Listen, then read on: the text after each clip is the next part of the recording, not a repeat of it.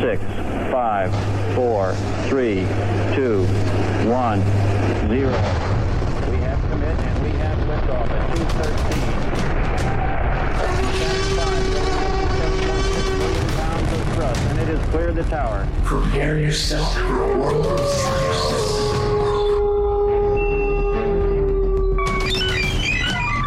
This is seriousness.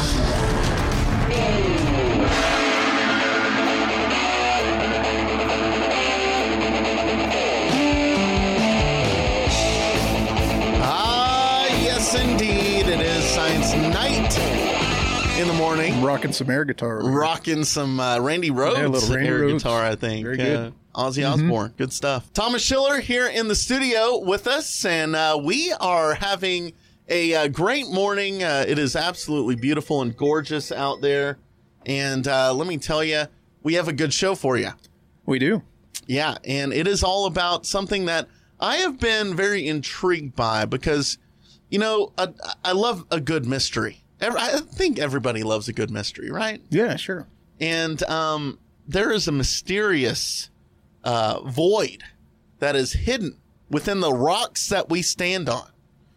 And that, my friends, that is time. So we're going to be talking about missing time today. And as you travel through and look at the beautiful mountains, gaze upon Mitre Peak, or even if you're heading to Big Bend right now, you see a lot of geology across the whole entire expanse of this beautiful high desert. And you also unknowingly are looking and gazing upon missing time in some ways. Yeah. And we're going to be talking about that. So tell me first off, Dr. Thomas Schiller, who is with us today, what is missing time, Tom? Well, it's time. It is still time. That's missing. It is, yeah. Okay. All right. Yeah. So, you know, we're talking about missing time in the context of geologic time, which we've talked about this in previous episodes, kind of the different scales of time that we're aware of as people. You know, we've got our kind of human scale of time that we're familiar with, which is our hours and minutes and days and weeks and all that. To geologist, that's like minuscule, barely, you know, a blip, you know. To physicists, to astronomers, Honor Bond's just joined us here. They work on an even longer time scale. Okay. And so when talking about missing time in a geologic context, we can be talking about millions, if not billions of years that are basically missing from our rock record. And it's pretty common. Not necessarily the big ones that are like 1.5 billion years that are missing, but even small scale missing time. If you, for example, to kind of demonstrate what a short amount of missing time would look like, if you're driving down to Big Bend or in Central Texas where you have layered rocks, you know, if you drive to Central Texas on I-10, you see all these limestones that have little layers. Mm-hmm. Technically, each one of those planes that separates those layers of limestone represents some amount of missing time. Now, probably talking, you know, maybe days or even hours of missing time, but each one of those discrete planes represents what we call a bedding surface in missing time. Now, on a broader scale, or on a longer scale, I should say, if you're, you know, walking around and looking at rocks or driving through I-10, sometimes you can see these irregular surfaces that aren't flat and planar. They're kind of jagged or wavy. Mm-hmm. Those are probably what we call unconformities, which usually represent a more substantial amount of missing time. And unconformities are kind of the standard unit or standard feature that we associate with time that's missing from the physical rock record. Yeah.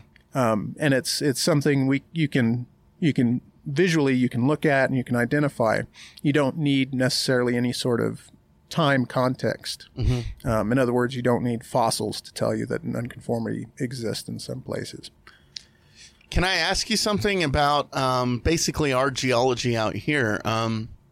The way I've described it to people is that it's like you take the oceans and the waves that are the oceans and you just pause it.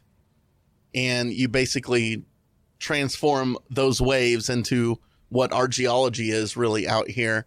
And you have like this moment in history where we can actually observe this one tiny little piece of the last 4.6 billion years. Yeah, and not just one little piece. You know, that's one of the unique things about the Trans-Pecos is our geologic history goes all the way back to the Paleozoic, back when the continents were in totally different spots, when we had an ocean that existed in our current geographic location, and different animals, different plants. You have that window of time that's preserved. You have the Cretaceous. We're going to the time of the dinosaurs. We've got a good record of that here. And then finally, we have a really great record of geologic events that took place in the Cenozoic in recent time, volcanoes and stuff like that. So we're really fortunate out here in West Texas to have a pretty good record. Yeah. Now, the reason I don't say complete is because there's really no complete record, which brings up the missing time idea. Is that when we look at our geologic record, there's a huge amount of time that's missing. Like specifically out here, what makes this area unique? Well, probably the best known spot where you can see a substantial amount of time that's missing is in the Glass Mountains, which are just north of, just north of Alpine. And what you're seeing there, if you look off to the Glass Mountains, you can see the lower rocks that make up those, they're hills, they're not really mountains. They're sort of tilted at different angles than the ones that are on top. And there is a discrete horizon in between those two that's a very easily identified surface that represents basically all of the Triassic and Jurassic periods of the Cretaceous, or the Mesozoic, and most of the beginning of the Cretaceous that are gone. They're just not exposed. Right. So it's separating the Permian 251 million years ago from the Cretaceous. So what does this create for you as a scientist? Like it sounds like you're opening a toy chest.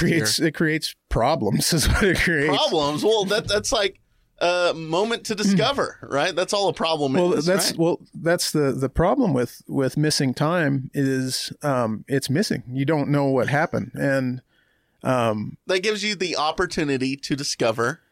It gives you the opportunity to hypothesize, to be a little bit creative, because if you don't have any physical evidence of what was happening, then how are you going to figure out what happened, right? Right.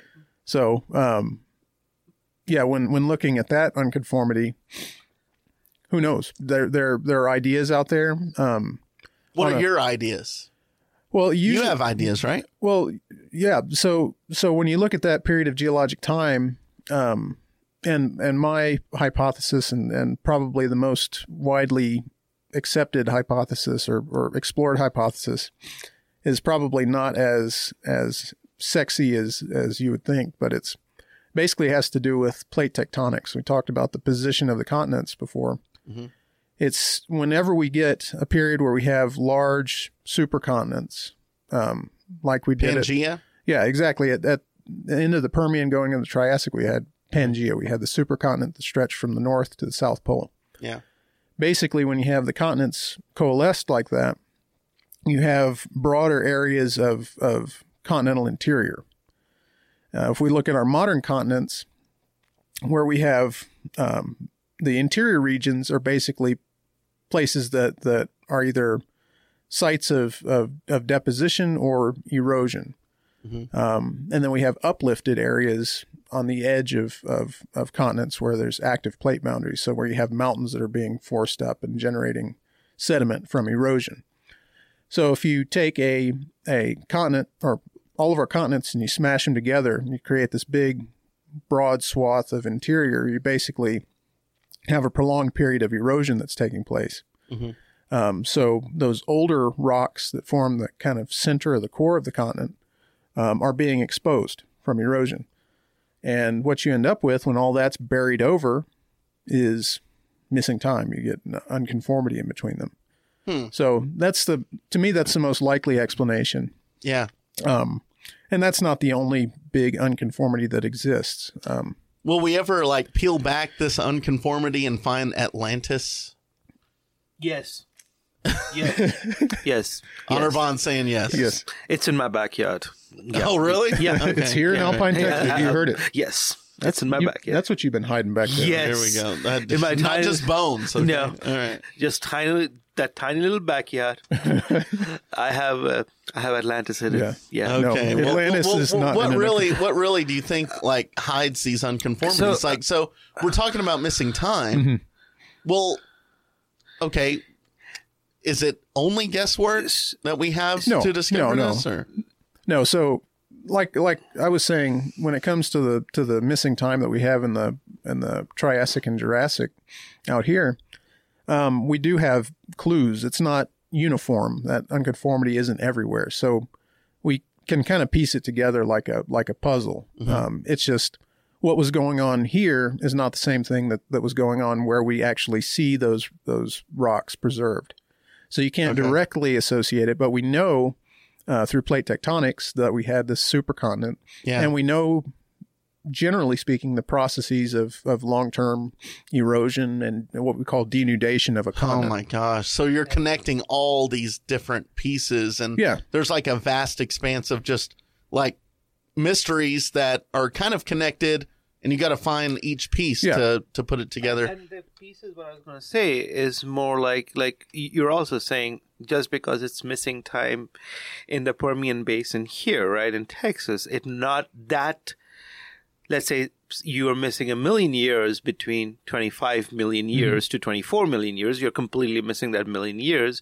You might not be missing that in somewhere in Africa. You Yeah, might have exactly. that. And I know it's not the same geology we are talking about. You would still have some clue that which is better than nothing, Yeah, right? exactly. Yeah. And that's the nature of geology as a whole is piecing together little points of evidence because How do you as an academic compound that? Well, it's as from the point that people started studying this sort of thing. This goes all the way back to James Hutton, one of the fathers of geology, recognizing these layers of missing time and trying to figure out what's going on. Even with our knowledge now, and this is 100 something years later, we still don't know entirely, right? At least when it comes to these large scale unconformities. And ours is pretty big. We have there's basically 2 or 3 of what we call great unconformities on Earth. Only 2 or 3? Great unconformities. So ones that are widespread and comprise a lot of geologic time. When you say along there. widespread, like what are you talking about? Like that Continental, goes across a continent. Yeah. Okay. So there's a big one that's well exposed in Scotland.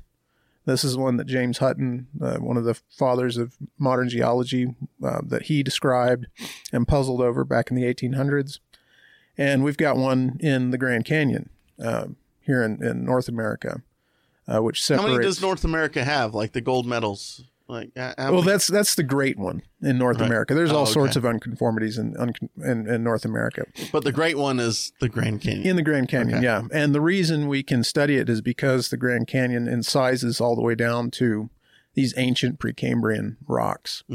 So what you have there is there's actually 2 unconformities there. There's the oldest one separates much older Precambrian rock from younger Precambrian rock. That's 400 million years ago, right? Or like, what is This actually goes back. The Vishnu group is, I think the top of the Vishnu is 1.8 billion years ago? I want to say. I think that's, and I'm terrible with numbers, but I'm pretty sure it's older than 1 billion years. Okay. And so there's an unconformity that separates the Vishnu group, which is a bunch of igneous and metamorphic rocks from the original core of the North American continent. And then that separates the Vishnu from what's called the Grand Canyon supergroup, which is still old. And then that material is all tilted up So it's tilted at a different angle from what's overlying it, which are all the nice horizontal sedimentary rocks from the Paleozoic that you see making up the lower part of the Grand Canyon. So if you look at the unconformity at the top of the Vishnu, and then subtract the time that's missing to the base of the Tepete sandstone, it's a lot of time. Wow. It's over 1 billion years that's missing there. Wow. Man. The one that Hutton described in Scotland, I think it's 80 million years that are missing. Wow. So not as much time, but the reason these are so impressive is because they're what we call angular unconformities. So there's missing time, but it's more apparent because the underlying rocks, the much older rocks, are at a different angle. They're tilted relative to the ones on top of them. So these angular unconformities you see, in some cases the rocks are almost vertical. And then you have this erosional surface on top of them, this irregular surface, and then horizontal rocks. This is the same deal with the one, if you drive down to Shafter. Oh, if you drive just south of Shafter. Yeah. There's a big one that you can't miss, and like the second and last road cut before you get to Presidio. And it's a big angular unconformity. You have old Cretaceous rocks that are tilted, and then you have an unconformable surface, and on top of that is much younger alluvial fan deposits from the Shinadi Mountains. Interesting. Yeah. So we are talking about some serious mystery here, like billions of years of just like, it's like if you watch Titanic and you take like, the whole part about like him being a thief or whatever. Yeah. out. I think you could trim a good hour and a half off that movie. You though. think so? Yeah. Especially in the middle part. Yeah, that middle part. You can take that out. I can't even remember the middle part. I was asleep. But anyway, we have about 3 minutes left, and we're talking about missing time right now. So scientifically and academically, there are a lot of minds that speculate, right? And for the last 3 minutes, I think I'd like you to expand a little bit on how you communicate, and do you all like just with a particular like concentration of interest, like get together on this missing time? Yeah, so or what? when How does that you work? get your PhD, you're invited to a super secret location, and that's where they give you with the Minerva statue. There's a Athena statue. They give Athena, you they give you a tweed jacket. Okay. And a pipe, a meerschaum pipe. Sweet. Ooh. And nice. And then once a year we all meet there and sit. Is there a sword?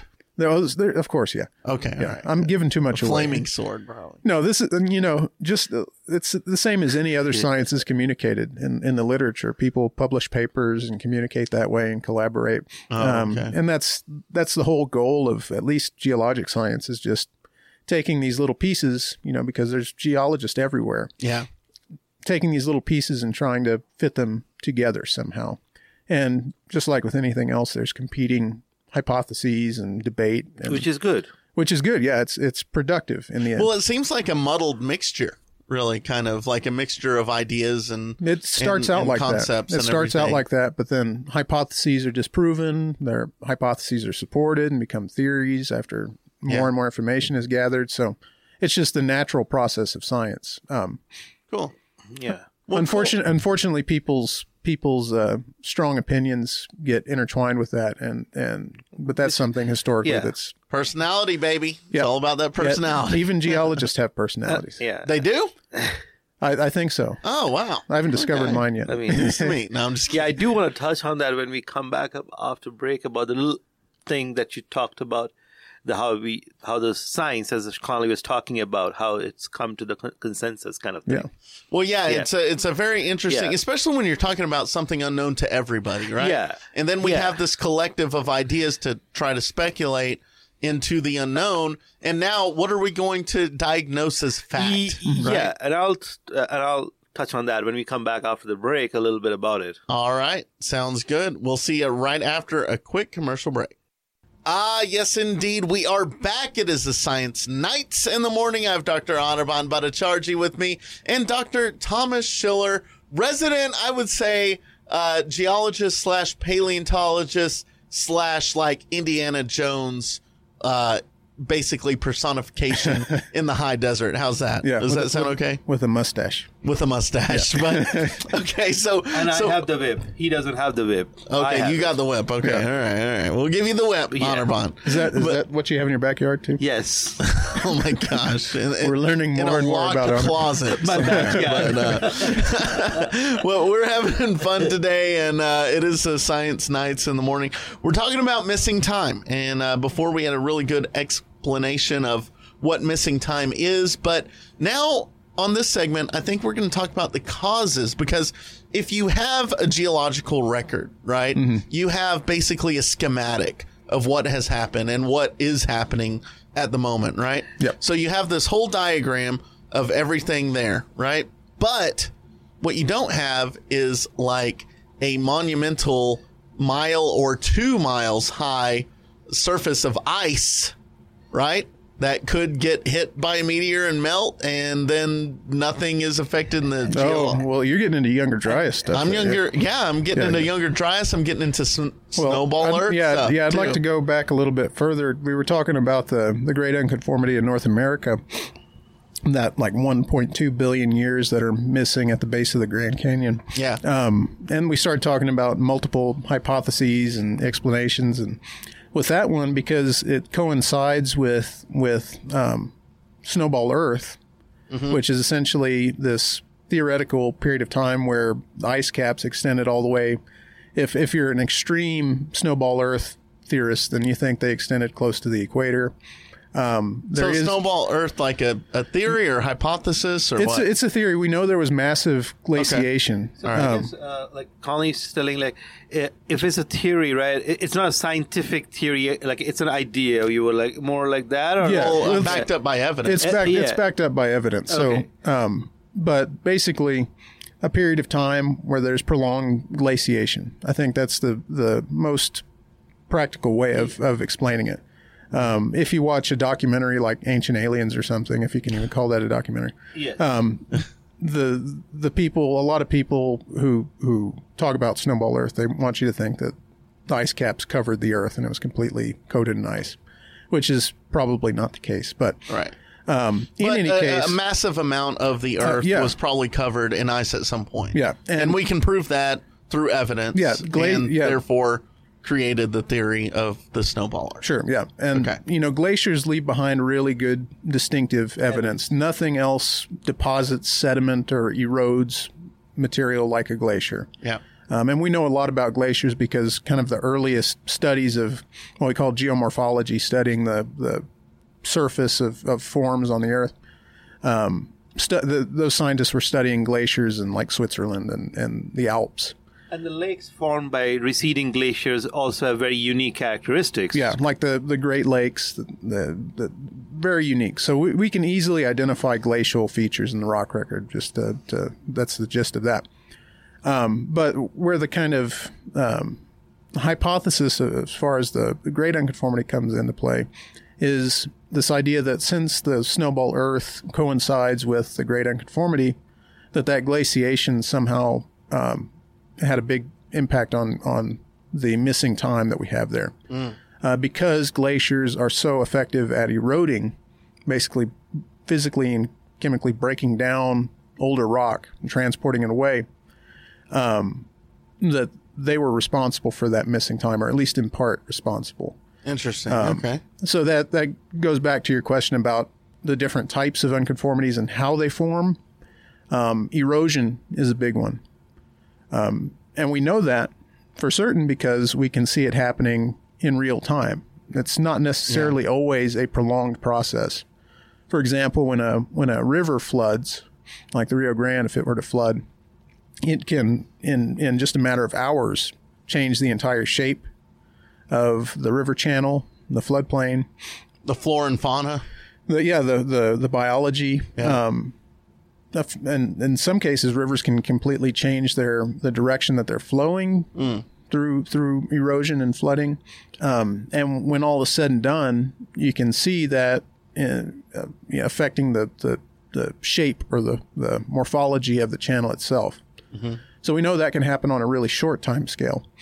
When we look into the rock record, we can see ancient river channels.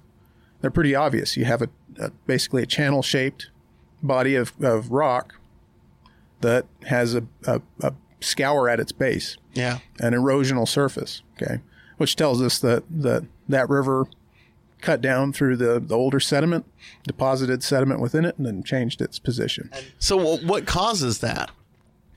It's just normal river Just processing. regular change, right? That's that's exactly the process, like the features that we see here on Earth, we see on Mars. And that's how we know that Mars had rivers and water beds and lakes like that. This exact same features that you that's a see good on point. Earth. We see that on So Mars. we're kind of seeing, when we're looking at Mars, we're kind of seeing our own past happen as well. Yeah, and the reason we can see that in Mars, it is very obvious. Those things are the erosion is not happening on Mars. So what we are seeing, these things have happened 1 billion years ago, and since there's no erosion anymore because it doesn't have an atmosphere, it's not very geologically active and stuff. So those are left behind, and we are seeing that what has happened in Mars and those river beds and stuff like that, and it looks exactly like what we see on Earth, and that's how we know that Mars had water and flowing rivers, and So we have some correlation there. absolutely, Yeah. And we can use that in our scientific research, and we can create new hypotheses, which will eventually turn into theories, right? Well, the discovery of those river channel deposits on Mars completely changed our idea of the history of Mars, because it told us for certain that there was flowing water on Mars. And it's basic physics. It's basic mechanics. You know, we know what it takes to pick up big pieces of rock and move them. Wind doesn't do that. Only water and ice do that. So we know there was flowing water on Mars. deep canyons like Grand Canyons and stuff like that, the same structure we see on Mars. So which is amazing. Yeah, and now we know there were lakes and all sorts of other features too. Yeah. So going back to And one thing before going back to missing time, like when you're, why is this so relevant for us when you talked about this? It's like, I want to I don't know if you mentioned this, is like, let's say when we say 80 million years is missing, right? To give a perspective on that, the hominid, the species of Homo, like where we come out of, right, is barely been around, if you push it, maybe 5 million years to the max. Yeah. So you can have an entire kind of a species evolving and us completely missing out on that. yeah, In that, yeah, many species. Yeah. You know, we've been around for 0.0000001% of That's all a of geologic Homo time. sapien or Homo Yeah, the erectus. hominin. The football field Oh analogy. yeah. You got to do the football field analogy. do that. So when I was a undergrad student at Sul Ross, I was sitting in my physical geology class, and my professor at the time had a really great analogy for geologic time. And this will kind of add some strength to what we're talking about here when it comes to missing time. But if you visualize all of geologic time as a football field, the first 100 yards and the first end zone basically comprise what we call the Precambrian. This is the time before most of our advanced multicellular organisms evolved. Before the groups that we know now as different plants and animals come about. Ancient time. Single-celled. Before that, we had some complex stuff towards the end, but all single-celled prokarya and eukarya. So that's the full 100 yards of the football field. Wow. The end zone is the Paleozoic, Mesozoic, and Cenozoic. Okay, the Phanerozoic time, which Paleozoic is ancient life, Mesozoic is middle life, and Cenozoic is new life. So that is just the end zone. That is the entire time it took for fishes to evolve, for tetrapods, dinosaurs, mammals, everything, and us included. Right. Now, here's where the cool part of the analogy is. He said, this is my professor when I was a student, if you go to the very, very end of the end zone and you find the last blade of grass, the thickness of that blade of grass is basically the amount of time that we've been around. Human beings. Homo sapiens, which Just is pretty incredible. The little grass. That's it. Yeah, little blade. The thickness of a blade of grass. That's all that we have to discover from this whole entire football field. And we forget, a majority of that, like the thickness of the blade, we didn't even know how to write or read Yeah, or anything. or document anything. Document anything in that part. Yeah, which is crazy because when you think about it, like, like our consciousness kind of like started right there. So how many times have our consciousness evolved in that other time that we don't even know about, making the point that, okay, there's Mars out there that has similarities to us. Like, are we bouncing around? Like, there's so many mysteries. Yeah. There's a Pandora box full of goodies. I kind of see where you're going at there, but so our our human history is, we have a limited record of that, right? Yeah. But that's just, because there's periods where nothing was written, we don't have record, but we have stories that are passed on. We have a much more complete record of human history than we do the rest of ancient history. Yeah. So there aren't too many pieces missing from that puzzle, relatively speaking. But I like where y'all were going when talking about plants and animals. Okay, because that's where it really interests me. I'm a stratigrapher, so of course I'm interested in the missing physical layers of rock. Yeah. But what I always go back to, and I've probably said this 100 times on the show when we talk about evolutionary biology and all that sort of stuff, but to me it's incredible to imagine. So we've everything that's living today, we know of, I think, less than 20% of the known species that are estimated to exist on Earth. Okay. So 87% of known species or of species that likely exist, we've never seen or recorded. Yeah. And I hope I'm right with that statistic, but ballpark. Yeah, ballpark. An incredible number of plants and animals that we still haven't discovered. And maybe Sean's listening and punching the wall or something because I'm totally off on that one. But if we take that and we extrapolate it to the past, 1.5 billion years that stuff's been around, how much is truly missing from that amount of time? And what I always tell my students is in my classes, if we go through the history of the Earth, is we talk about these evolutionary radiation events where there's a big extinction and what's left over starts evolving and branching out again. Yeah. And it's those periods of time where we get really weird stuff. Like you look at the Permian, Triassic, bunch of weird stuff showed up after that. After the Cretaceous, when the non-bird dinosaurs went extinct, we had these giant terrestrial birds. We had the megafauna, all sorts of weird stuff. What were those giant terrestrial birds called? Terror birds. Terror birds? Yeah. And if you look at some pictures of them, the name is appropriate. Yeah. Yeah. Terrestrial land dwelling birds. So of what we know, which is just a percent of a percent, is weird. There's weird stuff. So imagining what existed in time that's missing or that we haven't discovered yet is even more incredible to me, because you look at modern animals, for example, and we talked about this on a show maybe 4 or 5 weeks ago when we talked about the deep sea, the weird stuff that lives down in the deepest parts of the ocean that looks alien. Yeah. And this is a brief window of time, Right. We talked about how quickly, relatively speaking, things can evolve and change. We look at those weird things that are living down in the deep ocean and then expand that to 1.5 billion years worth of time. Yeah. Wow. That's just a completely new filing cabinet you're opening. Yeah. Because some of the animals which have evolved in the deep seas has never. That's the kind of like one of the undisturbed kind of segments of Earth, right, down there, and they have been there forever. So, which is pretty cool.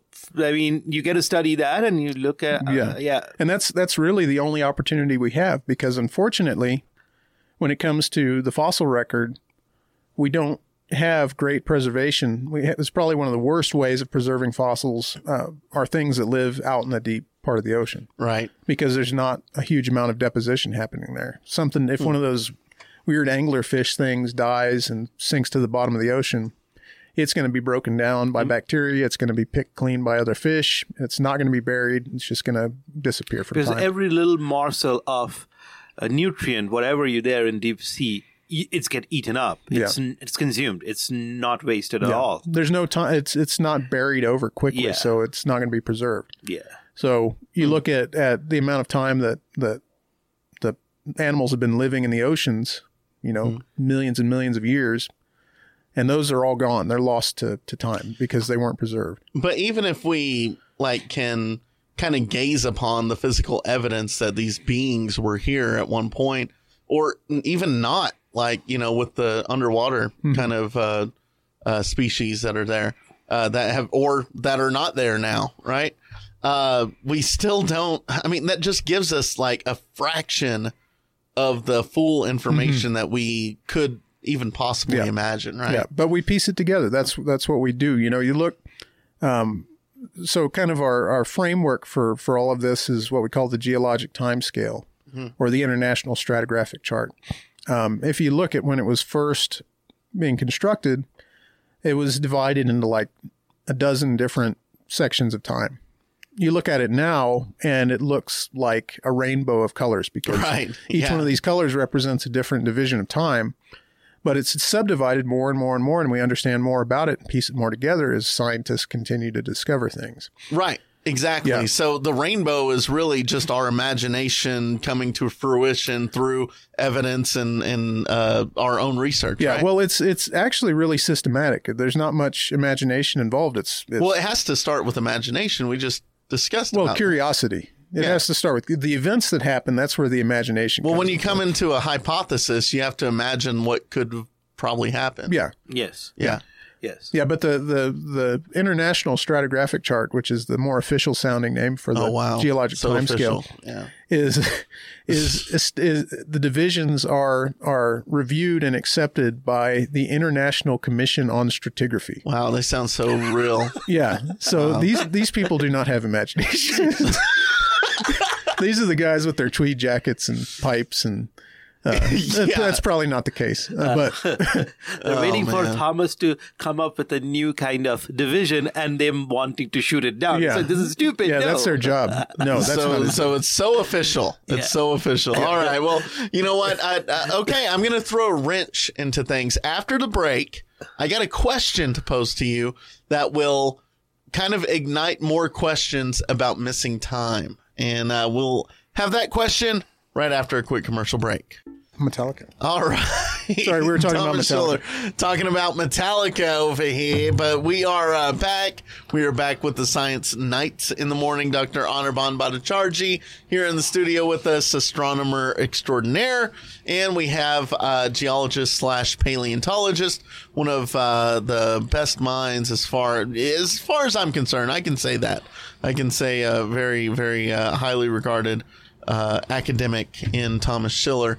No one knows when we're talking about geology and all this stuff. So we've been talking about missing time today, and before the break, I was going to pose a question to you, and I do have a question. So we were talking about missing time and all the things that we miss in small segments of history, even up to how many millions of years? Like 1.2 billion, I think. Billion? Billion. Yeah. Okay. All right. So we're talking billions of years. Now I'm going to bring it, fast forward it to current times.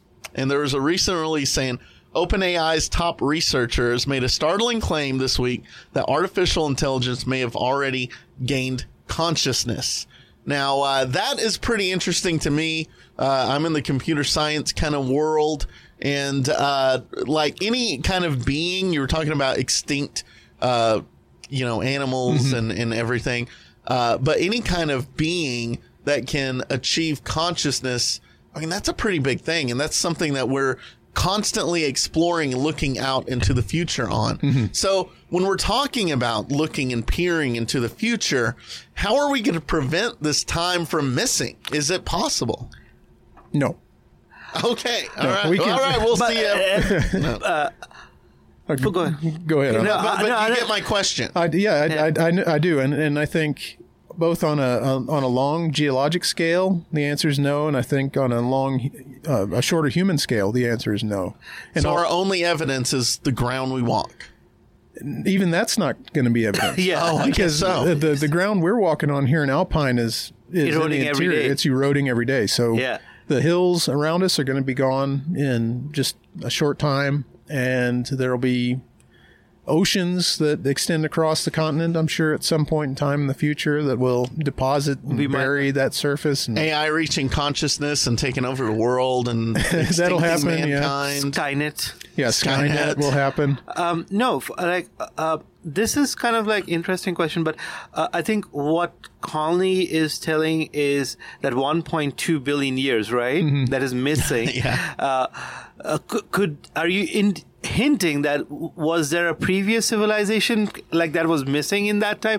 So the idea was like what I think Thomas is saying here is that 1.2 billion years that is missing from that area, right?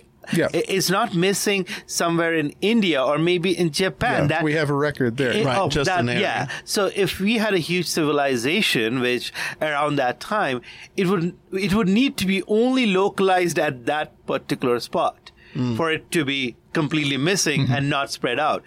And if you think it's a I don't know. I mean, if it's like a really advanced civilization, why wouldn't they spread out? We have spread out, so we would have evidence of some kind somewhere on Earth. Yeah. So that's what makes me skeptical to feel that that there wasn't Yeah. like a But it's Unless not- if civilization didn't want to be spread out, Atlantis. So you want like this is like a Om Shiryo cult in Japan? No, Just I, like- no, all I'm saying is that there is a tremendous expanse of wonder out there is basically what I'm saying. Yeah. And that, when you get down to the root of it is you have to appreciate every single moment that you're here. And that's really what you're doing from an academic standpoint when you're studying this missing time and trying to piece everything together. So we have another about 10 minutes, not quite 10 minutes right now, but maybe instead of expanding on what we've done to discover this missing time, expand on what we're doing in the future. What do you think? Well, I think the current MO is the best method, at least in my point of view. But do you see any cycles that we can run ourselves into to where we're just repeating the same process over and over? How do you mean in terms of how we're investigating Academically, time? like our academic disciplines, because we were talking before about how, you went into all the officials and all this stuff, right? Well, when is it going to stop being pseudoscience and start being real science? Well, you have to make discoveries that support whatever hypothesis it is you have, and that's the natural process of what we do. And it takes time. It takes exploring and discovering new places, and collecting and gathering that knowledge and sharing it with people. So that's like the goal of our academic pursuit, is to expand upon what we know about, in my case, Earth's history. And you have to find more pieces of the puzzle, just plain and simple. And that, on my scale, we're talking millions of years. We're talking about when the dinosaurs were around and all that. But people who study human civilizations, they're looking at a shorter time scale. They have a better record in a lot of cases. Right. And they're doing the same thing. But it's all very systematic is the thing. There's some people out there, like in the realm of pseudoscience, who just kind of imagine something. Like there's a lot of that surrounding Atlantis and things like that. Sure. Bigfoot and everything. Yeah. It's like they're basically playing make believe. It's like, ooh, wouldn't this be cool if that existed? And there's no process to that. Right. You can explore it, And there are plenty of people out there exploring the possibility of Atlantis existing. It's not outside the realm of possibilities. We've talked about that in a previous episode. Sure. But you need the evidence. You need to find it. And like Anirban was saying, Connecting the dots. Yeah, like Anirban was saying, if you had this advanced civilization, which may have been advanced for the time, maybe not with flying cars and stuff Solar like that. power and nuclear power. Yeah, But everything. maybe just like, education, written documentation. stuff like sure. that. You gotta find the evidence of them, and just from our knowledge of human civilization, when groups become that advanced, they spread out. They populate other places. Usually, they do so violently. I just like it how we both went and said violently. Yeah, that's Well, that's the easiest thing, man. I mean, we're throwing rocks at each other No, right now. we forget that nowadays, like everybody seems to think life was kumbaya. It was never ever No. that. It's all chaos. All violent chaos. Yeah, violent chaos, Yeah, this is kind of the first period of human history where we can resolve some things, By talking. diplomatically. Yes. and that's still kind of rare, Yeah. even with our country, Yeah, right. So, but anyway, but- I kind of like where you're going, Conley, with the idea of the future, because with what I do, I'm always looking into the past. I'm always thinking about what has happened and not what's going to happen. But ultimately, when you do that, you have to start thinking about the future of humanity and of the earth and everything. And I've thought about this a little bit. You think about other human civilizations, some of which have had written record, older ones that didn't, but we have physical evidence of their presence and all that. And we think of our presence here and what our version of the written record is. And Yeah, we're not like printing not a lot of even- books anymore. We're getting all of our In the cloud. it's Right. it's all out there in the ether, right? Yeah. It's all preserved on devices and servers. And what my big question is whether or not our record in terms of our modern civilization Yeah. is going to be preserved at all. I mean, we have a library of Alexandria, like times a billion, like to the billionth. Yeah. Like right now, in where we're at right now. So, is there any technology being pursued to preserve this that you know of? Anybody? I don't know. I mean, those the time capsules, I guess, but we don't know. I mean, we don't know. They're putting the capsules, digging them in deep down. But what happens? There is like a huge asteroid hits us, Yeah. and then just And it- Well, yeah, it's- I got an answer for you so if you want an answer. okay, go ahead. All of the anything that has ever been spoken has been turned into a wave, and those waves are constant and infinite in the universe. Okay. Yeah. And hey, they're out there. Yeah, I but mean, who can decipher them? I don't know, but they're out It there. would be So- hard. Well, the scary thing is aside from conversations that have been had and that sort of communicated knowledge, there's a wealth of knowledge that's constantly being expanded upon through the scientific process Yeah. that is all on digital Media. media. Yeah. Digital, yeah. So you think back like to the Dark Ages, right? Where Oh yeah. most of human written knowledge disappeared and started from square one. Yeah. It's like all this stuff that we're working towards. What's going to happen if it goes away? Boom. Yeah. We're gonna have to invent the cell phone again. Yeah. No, I could do without that. So I was going to say, bringing it all back to missing time, and if I'm going to talk from astronomy, right, if I have to talk about that, how it, for us, we got help because we had nuclear reactors at least, where we could immediately study the nuclear fusion process and all those things. We could study it right here. It's like, oh yeah, this is how elements, when you fuse them, they release energy. Cool. That's what's happening up in the stars. Awesome. Yeah. We don't have to worry about different stars' age and stuff like that. So for us, that became much simpler when we understand nuclear fusion, at least for stars. Yeah. Well, there we go. There we go. Now you know, everybody. The Pandora's box has Yeah. been opened. Opened. We can't close it. And there's nothing inside. There's nothing inside, literally. There was something in there, but it's gone. And now we got to figure it out. It might and come back. That is what the Pandora's box really is our own curiosity to figure out the unknown, which is really boundless and endless in many ways. And I love that. And you know what? That's pretty cool. And let the journey continue on into the cosmos, as Carl Sagan would say. So anything else to wrap up with before we finish this live episode of Science Nights in the Morning? You want to give us the phone number so that they can call us and ask questions? What Yeah, is it? yeah. We need people to call in. Call in.